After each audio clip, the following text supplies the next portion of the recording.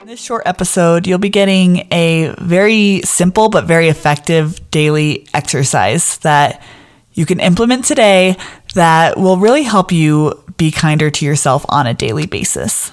This is a practice that I do every day that I wanted to share with you, but always was like, well, I don't know, people might just kind of overlook it because it's very simple. But I think it's really effective. Like, I will notice on the mornings where I don't do it, I just have this complete lower energy throughout the day. So this not only helps you really practice that self-compassion, but also just puts you in such a positive mindset, even on the not so good days. So let's get into it. This exercise is done best by journaling, but I totally understand that you might not be a journaler. You know, there's some people that just don't really enjoy writing. That's totally fine. You can also do this just simply in your notes app, or you can open up the recorder app and just talk out loud to yourself. That is totally fine. This exercise has 3 sections. We're going to call them positivity, possibility, and pride. So the first section is writing down something you're grateful for.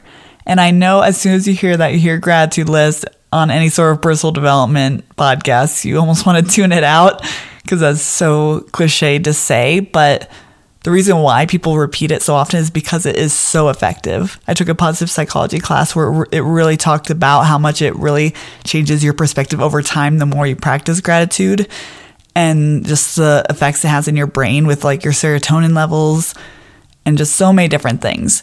But if you are someone who's a little resistant to writing gratitude lists, if you're someone, maybe if you're having a bad day and you're trying to practice this exercise, here's a little alternative you could do. Instead of writing out oh, I'm grateful for blank, or just doing a drop down list, write it in reword it. Think about I am so happy that blah, blah, blah, or I'm so glad that blah, blah, blah.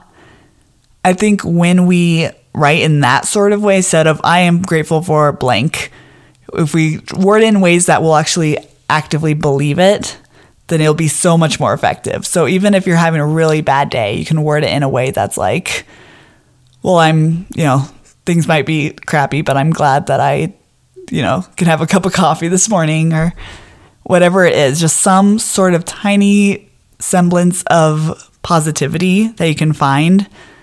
That is always is the smallest thing, can be so effective the more we do it.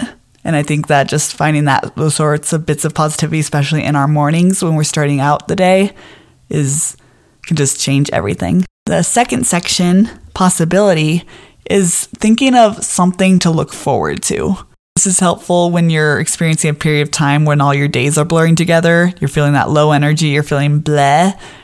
I think having that perspective of looking forward to something kind of keeps you going. And then, of course, if you're in a period of time when you're really at a low point, when you're really feeling beyond just bleh and you're really feeling really low, I understand how difficult it can be to find things to look forward to. So I think starting this daily practice of, okay, let me find something ahead of me to kind of aim for, I think can be so effective. And this can vary from anything big or small. It can be okay, well, I'll watch my favorite show this afternoon, or I'll get to talk to my friend. And just like that first section, you can kind of play with the wording. You don't have to just say, I'm looking forward to blank. Instead, you could say, I'm excited for blank. I'm excited I get to blank.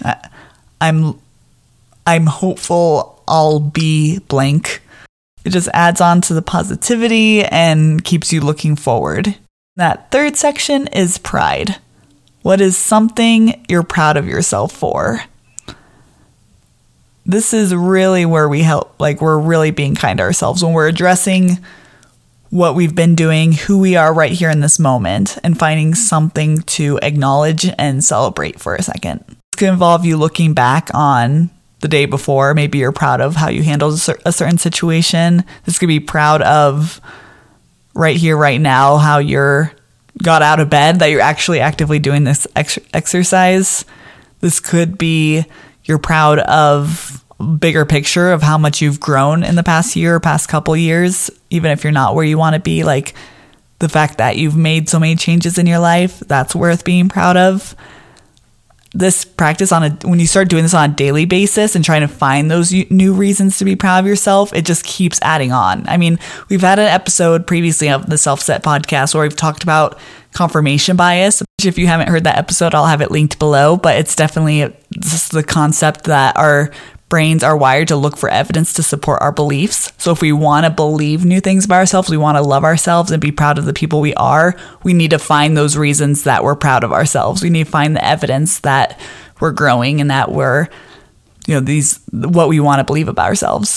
You'll end this daily exercise reflecting on one thing you're proud of yourself for. This whole exercise can be as simple and short as you want it to be. It could be 3 simple sentences, and it could still be effective.